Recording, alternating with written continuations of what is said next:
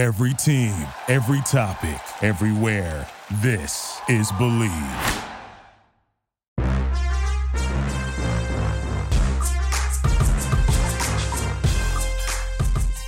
Welcome to Sports Time Machine here on the Believe Podcast Network, the #1 podcast network for professionals. I'm Anna Kagarakis, and each week we head down memory lane as I take you back in time and we remember some of the greatest moments in sports history.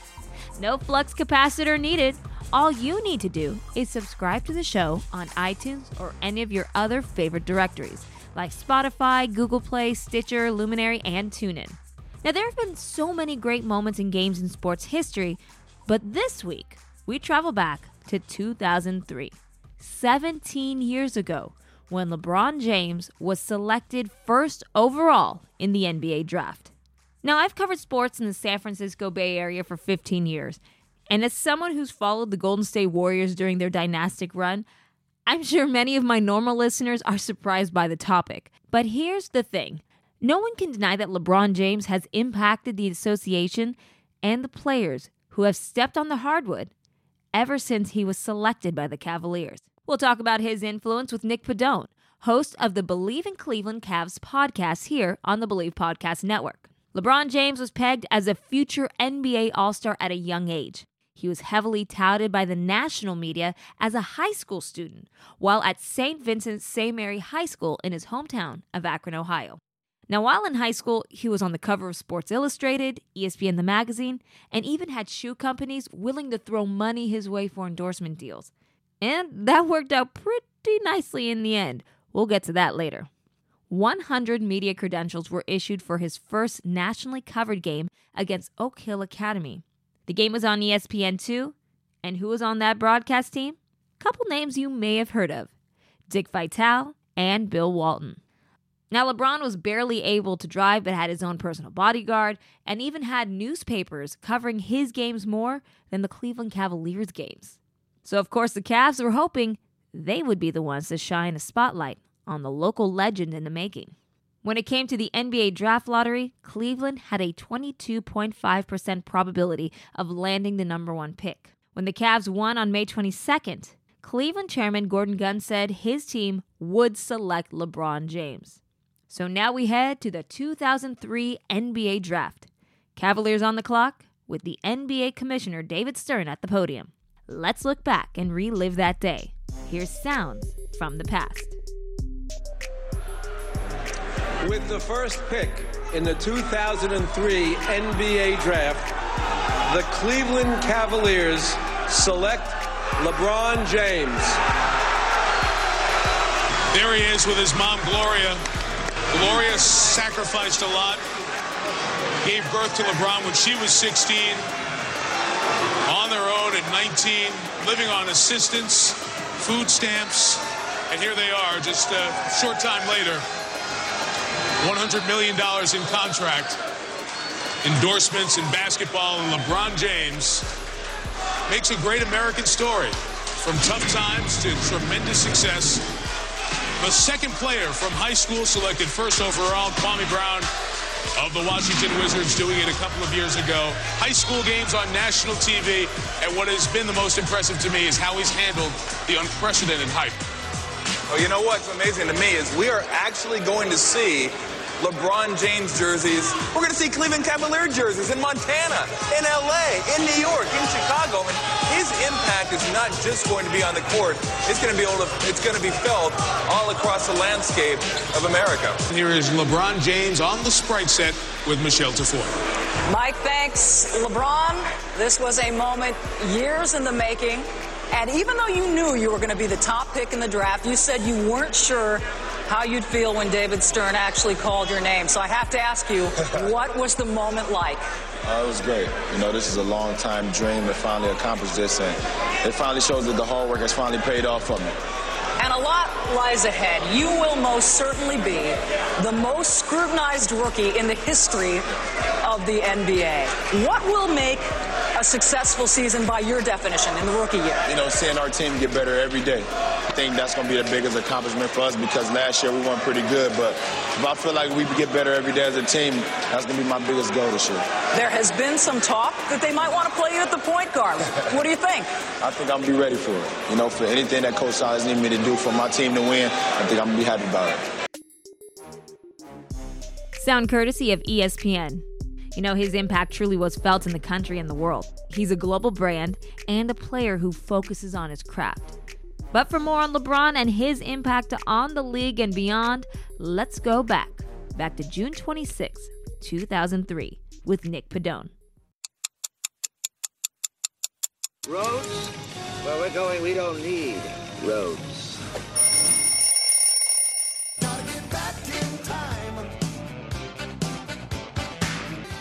All right, now we're going to go back in time with Nick Padone, host of the Believe in Cleveland Cavs podcast. Nick, thank you so much for joining me today.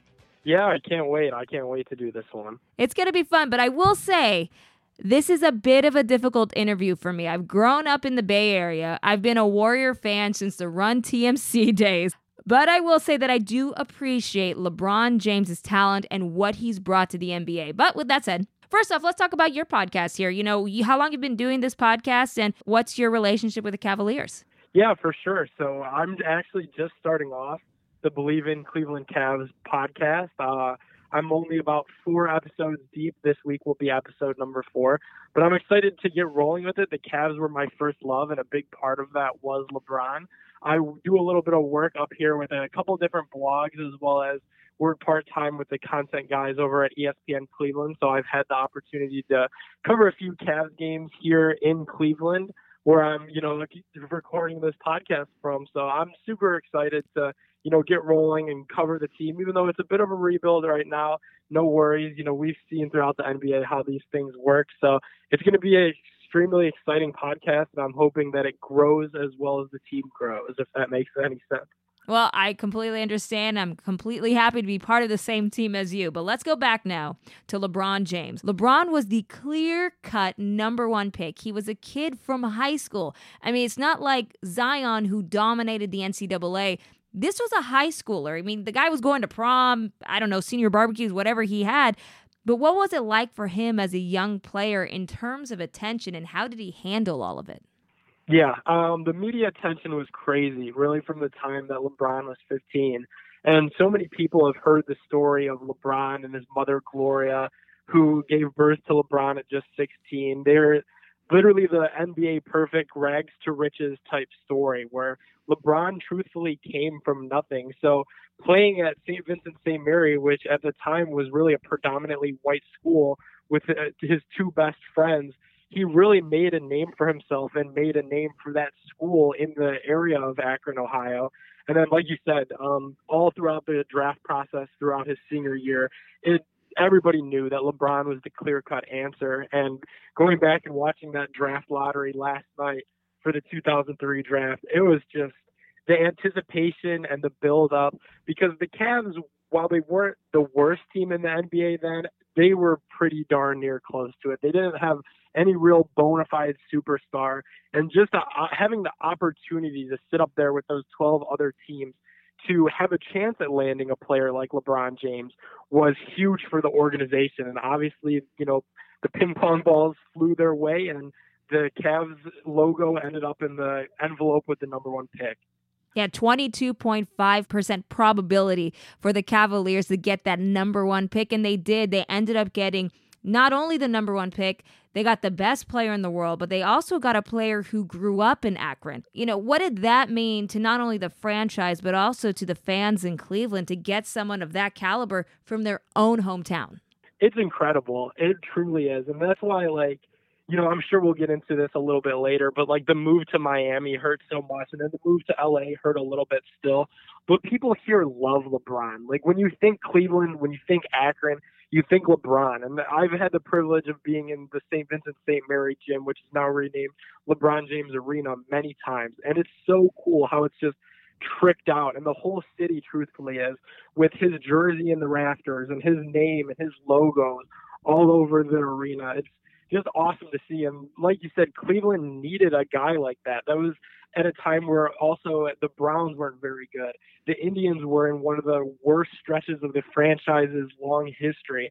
So having LeBron be this young superstar from the city was so needed for the city sports scene. And then pretty much right when LeBron came here, the impact that he had on the community was he hit the ground running with that. He did all types of things for kids in Akron as well as inner city Cleveland with different bike events. And now we know about his LeBron James Foundation, which is just a massive charity with his own school. But even right when he was drafted as an 18-year-old kid turning 19 years old, he always found a way to give back to his roots and where he came from. So for a city like Cleveland, that's a small market team that really didn't have much of an opportunity in free agency and never really does. And his hometown of Akron that watched him, grow up, it was just such a huge deal at that time. Yeah, I mean, you're talking about the philanthropy and the charity that he's done. He's taken it to a whole new level. And that rags to riches story, I mean, it's got to be a lot of his own childhood has really made an impact on how he wants to give back to his own community. Yeah, for sure. And he talks about it all the time where he sees the I Promise children that are in his foundation. And he says, this was me at one point. This was LeBron James that didn't know where his next meal was going to come from or didn't know which house that him and Gloria were going to be living in, in the following month. So he relates to all these kids that he's so much helping out and changing their lives, giving the graduating classes free ride scholarships to the University of Akron. I mean, he's done just a tremendous job in the city with all of his philanthropy. And even when he left for Miami and now in LA, that's always continued his philanthropy work in the city of Akron and the city of Cleveland. Well, now let's go back to where his journey all began in the NBA. We'll go back to June 26, 2003, the NBA draft.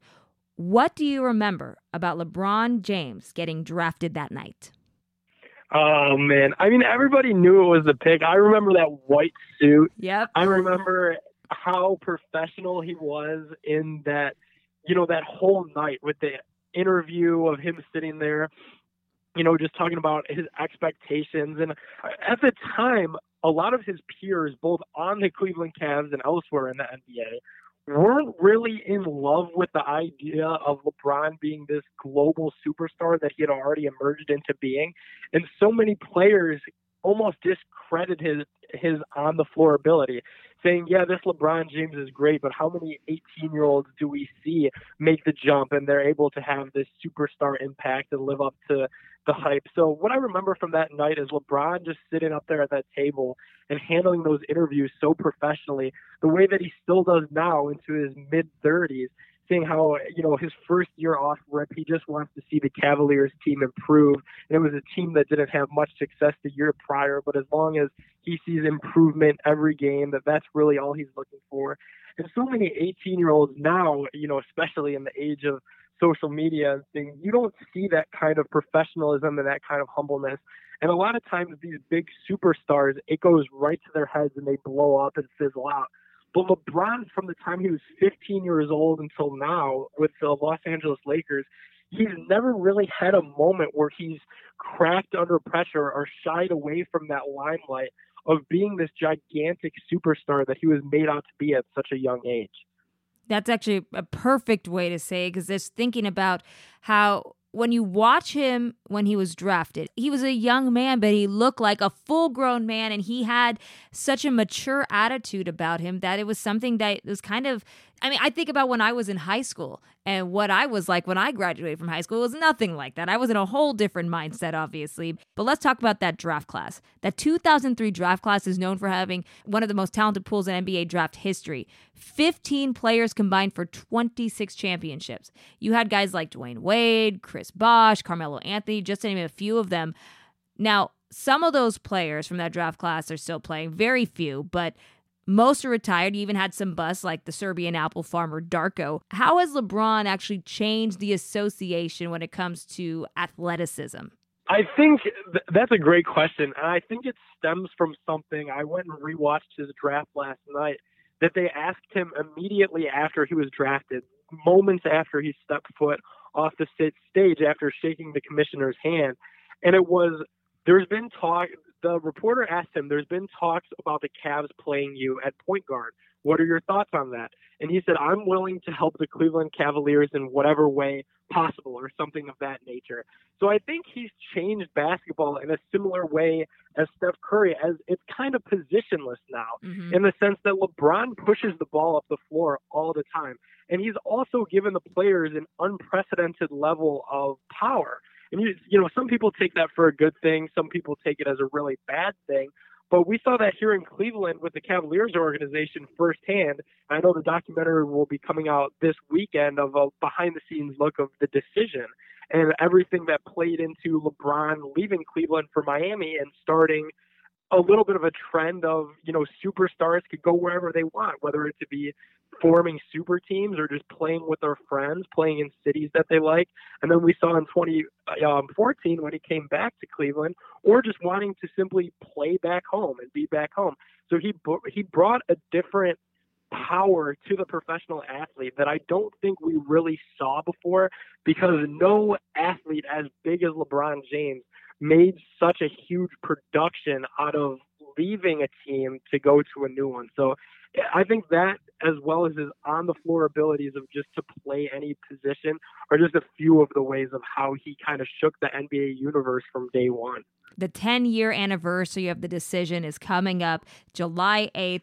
Crazy to think about how that all went down. I'm sure when he looks back on it, he's talked about why he made that decision. Do you think he learned something? What did he learn from the way he made the announcement? I think he regrets it, really, because like I was saying, there's not much stain on a LeBron James career in the way that he's handled himself.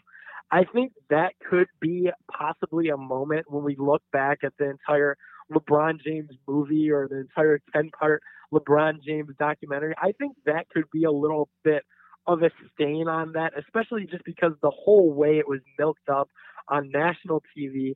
He didn't tell any of his Cavalier teammates. He didn't disclose anything with the Cavaliers ownership, Dan Gilbert.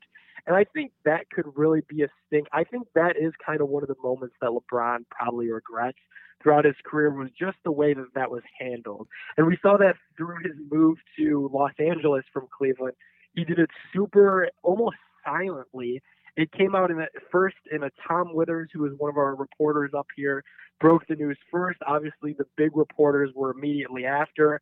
LeBron's Clutch representative group put out a quick paragraph statement on social media, and that was it. There was really no big production with LeBron leaving here the second time, whereas the first time, it turned so many people off of LeBron James that I don't think he'll ever do anything like that ever again. Yeah, it was a complete 180 when he went to the Lakers and how he announced that. When you look back on it, we've seen the video of the burning jerseys. As someone who actually covered it locally, who's been around Cleveland, obviously, what was it like in Cleveland at that time? I thankfully was on vacation when all that happened, believe it or not. So I watched that from my hotel. But really, it was just a lot of angry, drunk people in bars is what I would say. It was only a handful of people that burned their jerseys. Like, if you look up on YouTube, like, LeBron James jersey burning after the decision or whatever, you really only see the same clip over and over. It was only one group of guys that decided to do that got really big. But obviously, that was the clip that really hung around. And we saw that all throughout LeBron's tenure with the Heat, especially his first game back when he came back here to Cleveland. But people were just so upset. And the hottest shirts for all the bootleg, T-shirt companies were the Witness shirts after LeBron's Nike campaign of Witness. That's with right. The upside down Nike slogan. People here were so hurt. And then Dan Gilbert, the Cavs majority owner, puts out that infamous letter written in Comic Sans guaranteeing that the Cavaliers will win a championship before the self-proclaimed king ever does. I mean, it was just a nasty, bitter hatred towards LeBron James. And really, as somebody that was born here, raised here, and now works here, a part of me will always believe that some of that was warranted just because the city felt so backstabbed by one of their own, and that it could have just been handled so much better, but it ultimately wasn't. Well, you talked about player empowerment, but when he decided to actually leave for Miami, they created the Big Three. it also gave players a different type of power. They weren't only deciding where they wanted to play, but at that point, they also decided who they wanted to play with. You know, you saw with Kevin Durant coming to the Golden State Warriors, and looking back in retrospect, was it good or bad for the league? I think it's a good thing. And I know so many people hate it. And, you know, a lot of old heads will say that they'll never watch the NBA because it's all just everybody plays with their teams for 1 year and then leaves. But I think it's good because it creates so many storylines. I mean, look at this summer alone with the whole Kawhi Leonard thing, pulling Paul George away from Oklahoma City.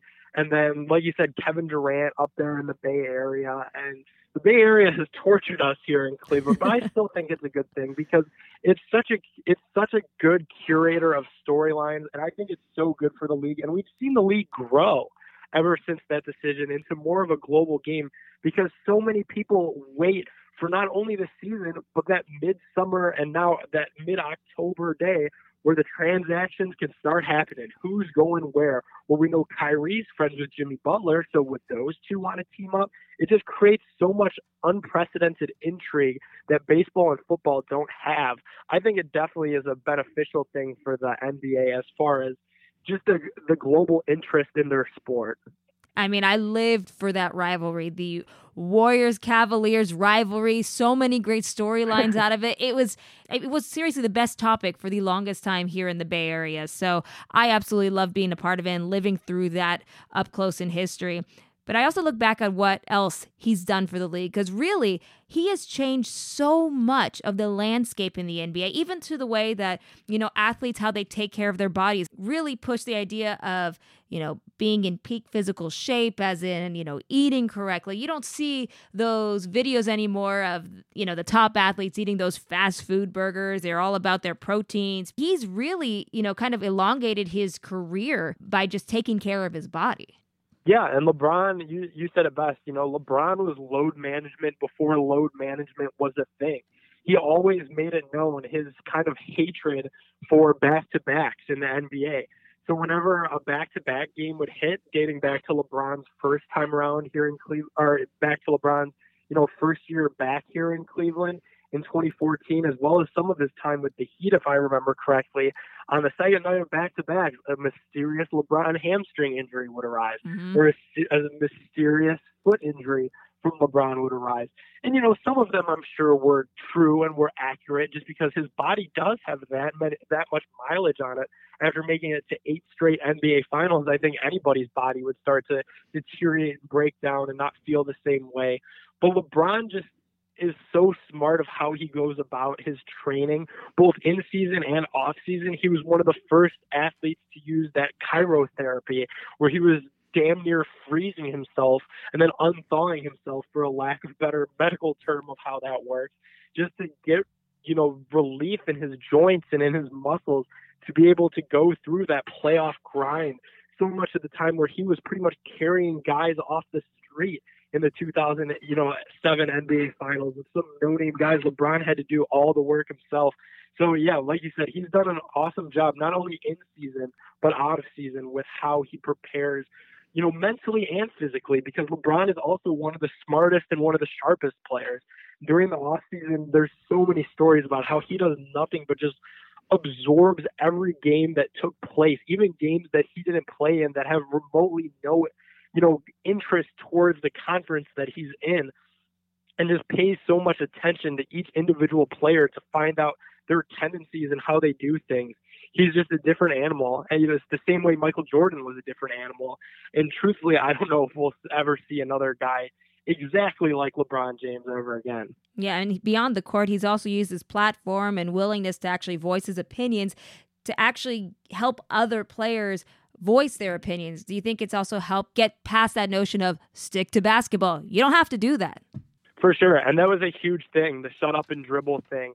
And so many people here, especially in Ohio, a little bit more of a red state, if you will, kind of disagree with that, kind of disagree with LeBron speaking up. There's a lot of people that almost dismiss him because of his lack of, you know, normal education. He did kind of go straight from high school into the NBA with not even a thought of college. So a lot of people don't appreciate that as much as you think that they should. I personally am a big proponent of it just because LeBron, like so many other things, was one of the first athletes that used his massive platform for so many social injustice issues.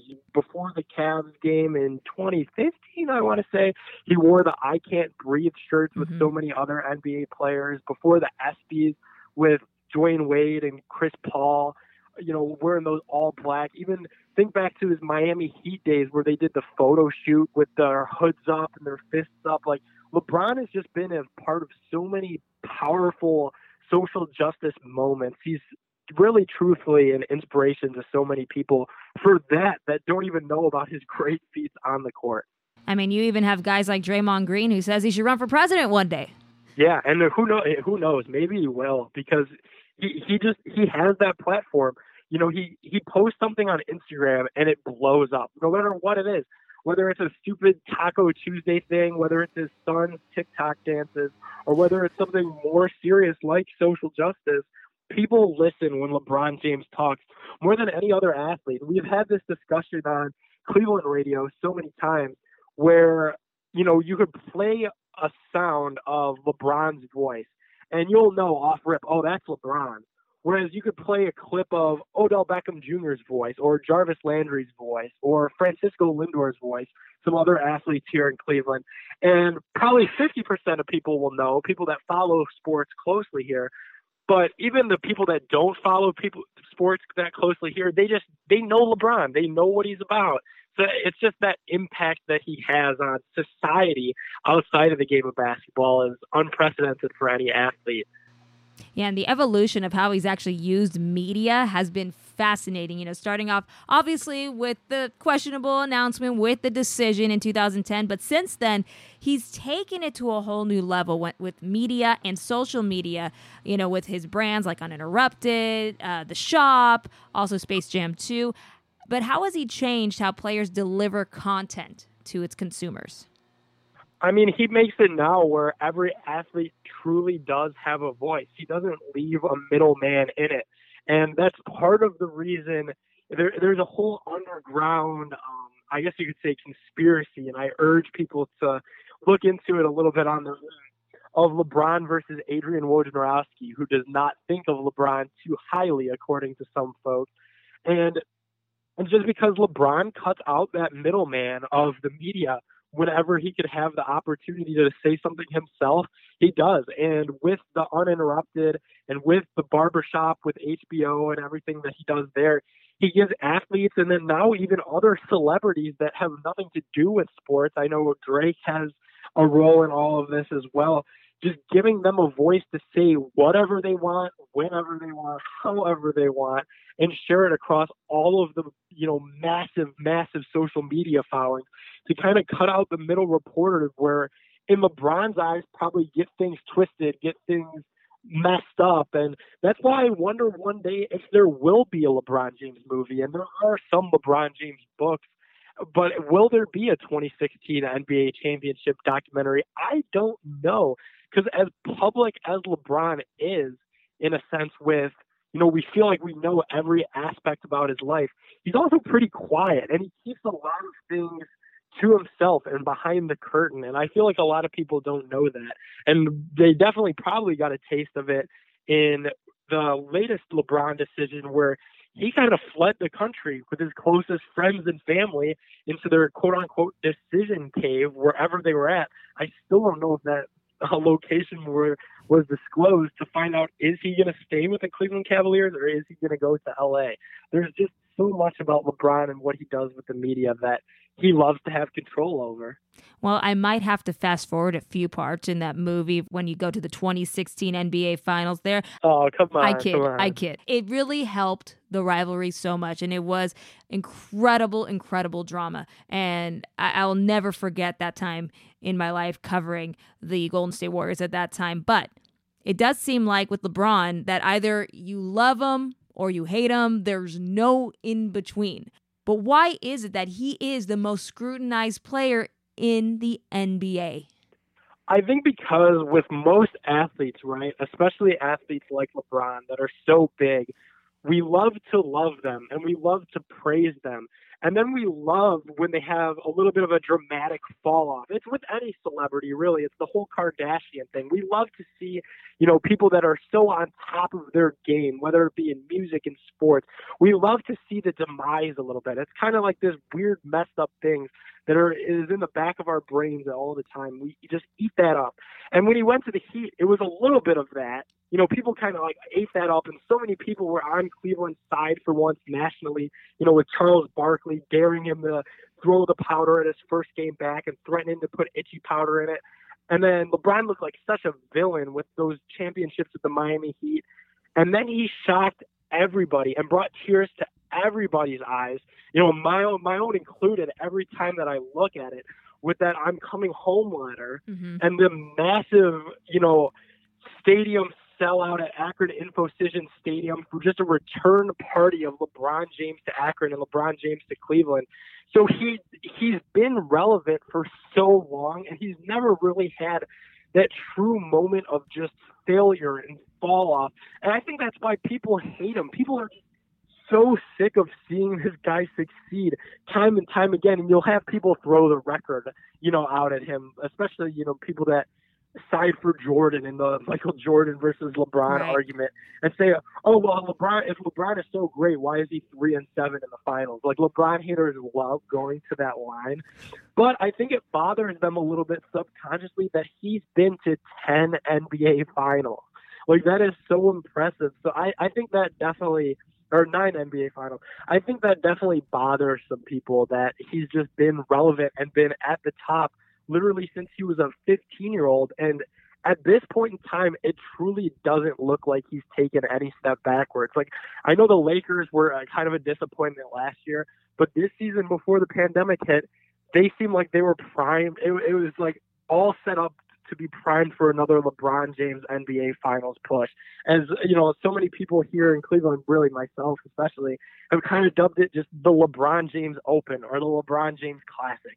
Should be what they renamed the NBA Finals to, because it seems like he is in the thick of it every single year. Let me tell you, as soon as he left the East, all of a sudden everyone was clamoring in the East. The East was wide open for the first time in years. So you cannot deny his ability. Do you think, though, if he didn't leave for Miami, he wouldn't have been as scrutinized? It would have been different?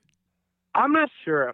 To me, I think the decision, the whole departure from Miami, is something that just needed to happen in the story of LeBron James. And he's talked about that too so often that, that was like his college. It was like his growing up. And I truthfully don't know if the Cavs are able to assemble such an enticing team to bring LeBron home and to bring a championship to Cleveland if that doesn't happen, because the Cavs were so terribly bad when he left. Happens when he leaves every time, that they were able to get Kyrie Irving. They were able to draft Dion Waiters, who was, ultimately traded for J.R. Smith and Iman Shumpert, who were two instrumental pieces in the championship runs those 4 years here. We wouldn't have been able to draft Andrew Wiggins and win that lottery to get Kevin Love in a trade with the Minnesota Timberwolves. There were so many dominoes that needed to fall when LeBron left Cleveland from the decision. And ultimately, I just think it was just something that needed to happen. I don't know if it would have helped his scrutiny one way or another, because even if he would have, stayed here and was one of those players that just never was able to get over the hump and never to be able to win a ring, I think that scrutiny would still be there and still be the same as it is today. Look, the night he was drafted, it instantly changed the NBA. This man not only created a brand, he created an empire. He's given back to his fellow players on and off the court. Do you think we'll ever see another player rise the way LeBron did? No, I don't. And that's coming from, recency bias, even of seeing the stardom of Zion Williamson with his time in high school, with all those dunk videos that circulated on Twitter, and his awesome time at Duke. And, Zion's first NBA game, everybody was watching the New Orleans Pelicans. Like, imagine that, where all of America's sports fans are watching the New Orleans Pelicans. Like, it was just so fascinating and so awesome to watch. But from a pure power, both on the court, off the court, philanthropy, media, acting, everything. I don't foresee another LeBron James. He has his hands in it all, and I just don't think we'll ever see something like that ever again. Awesome, Nick. Well, thank you so much for giving me your insight on LeBron, the night he was drafted and everything. But where can people listen to your show, and where can people find you? Yeah, for sure. So same way that people are listening to this show, I'm on the Believe Podcast Network. You need to check it out at Believe in Cleveland Cavs on Apple Podcasts, on Spotify. We're just kind of getting things off the ground right now, but as this offseason continues and we get a little bit closer to the draft lottery, a little bit closer to the draft, we're going to have some super cool guests on and have some super exciting interviews to get us ready for the next levels of the rebuild of this post-LeBron Cavs era. Thank you so much, Nick. Really appreciate you coming on. Yeah, for sure. It was awesome. We'll have to do it again. A big thank you again to Nick for hopping on and giving his insight on LeBron James and his career. I think we can say he's pretty good. 4 NBA Most Valuable Player awards and 3 NBA championships. I know, it's not 6, but you can't deny what he's done. You know, at such a young age, he was dubbed the Chosen One. Before he was drafted, at the time, James agreed to a landmark deal, the richest initial shoe contract in the history of sports. He had signed with Nike in 2003, but that wasn't the only company after King James. Reebok and Adidas were also in the mix.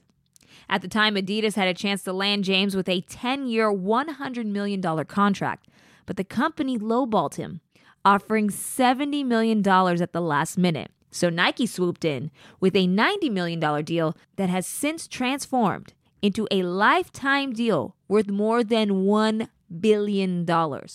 James actually ended up taking less money to join Nike and released a statement saying he signed a letter of intent on May 22, 2003, the same day as the NBA draft lottery. That night, moments after Cleveland won the top pick, team owner Gordon Gund had a number 23 LeBron James Cavs jersey in hand. The coveted pick appeared on TV in a party in Akron where he actually was repping his new brand, decked out in all Nike gear. Now, last year in 2019, Nike released LeBron 16 draft day shoes with the number 626 in the soles to commemorate the day he was drafted. You know, whichever side you take in the Michael Jordan versus LeBron James debate, in the end, there's one thing that both sides can agree on, that LeBron has greatly impacted and changed the NBA. So now I'd like to hear from you. What are your thoughts on LeBron James? How has he changed the NBA, the sports landscape, and the world? Let me know by reaching out on Twitter at Anna Kagarakis, that's Kagarakis, or by using the hashtag SportsTimeMachine. Some other interesting events happened on June 26 in history. Countdown is on. We are just 6 months away from the most wonderful time of the year. Yes, I am talking about Christmas, and I hope I didn't stress anyone out here, but the man in the red suit is amping up for the holidays. Now, on this day in 1870, Christmas was declared a federal holiday in the United States. Here's a little cool Christmas fact. In the 1800s, German immigrants brought with them the practice of placing evergreen branches and trees in the home during the winter as a reminder of life during hard times. Now, I love decorating my Christmas tree and go all out every year. So to all you Germans out there, Dankeschön.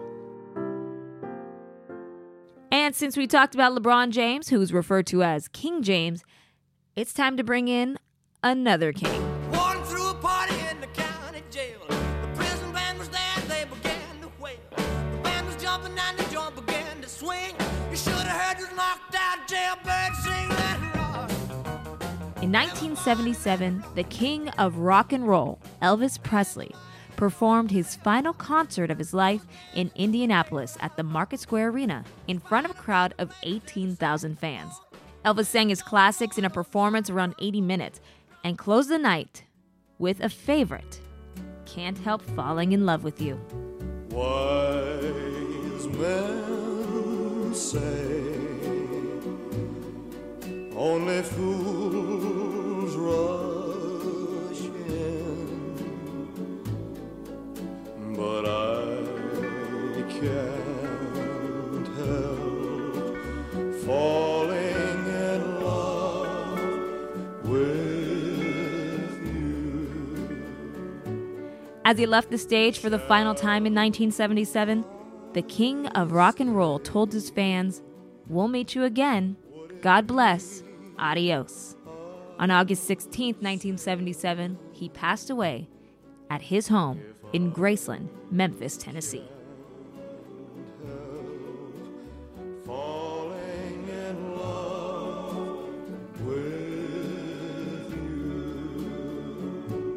Well, that will do it for today. Thank you again for listening to Sports Time Machine. If you enjoyed the show, please subscribe and rate Sports Time Machine on iTunes. We're available on all your favorite directories: iTunes, Spotify, Google Play, Stitcher, Luminary, and TuneIn. You can also find the show at Believe.com and at Believe Podcast. And don't forget to follow me on Twitter at Anna Kagrakis and on Instagram at Anna Kags. If you're interested in advertising on the show, please contact Believe at Believe.com. Well, time flies when you're having fun. Thanks for heading down memory lane with me. I'm Anna Kagrakis, and we'll talk soon.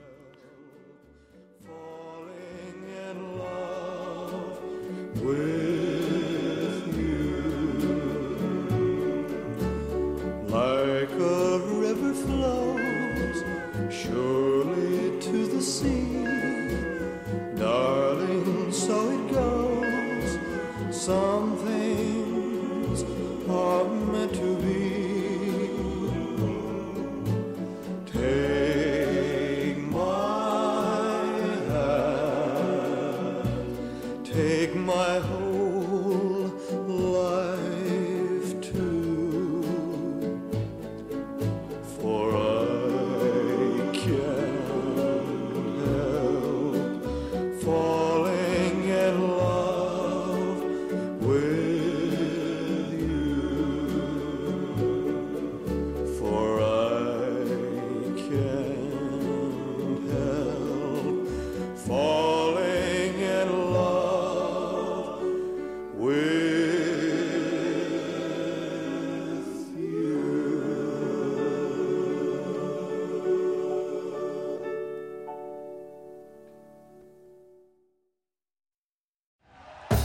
Thank you for listening to Believe. You can show support to your host by subscribing to the show and giving us a 5-star rating on your preferred platform. Check us out at Believe.com and search for BLEAV on YouTube.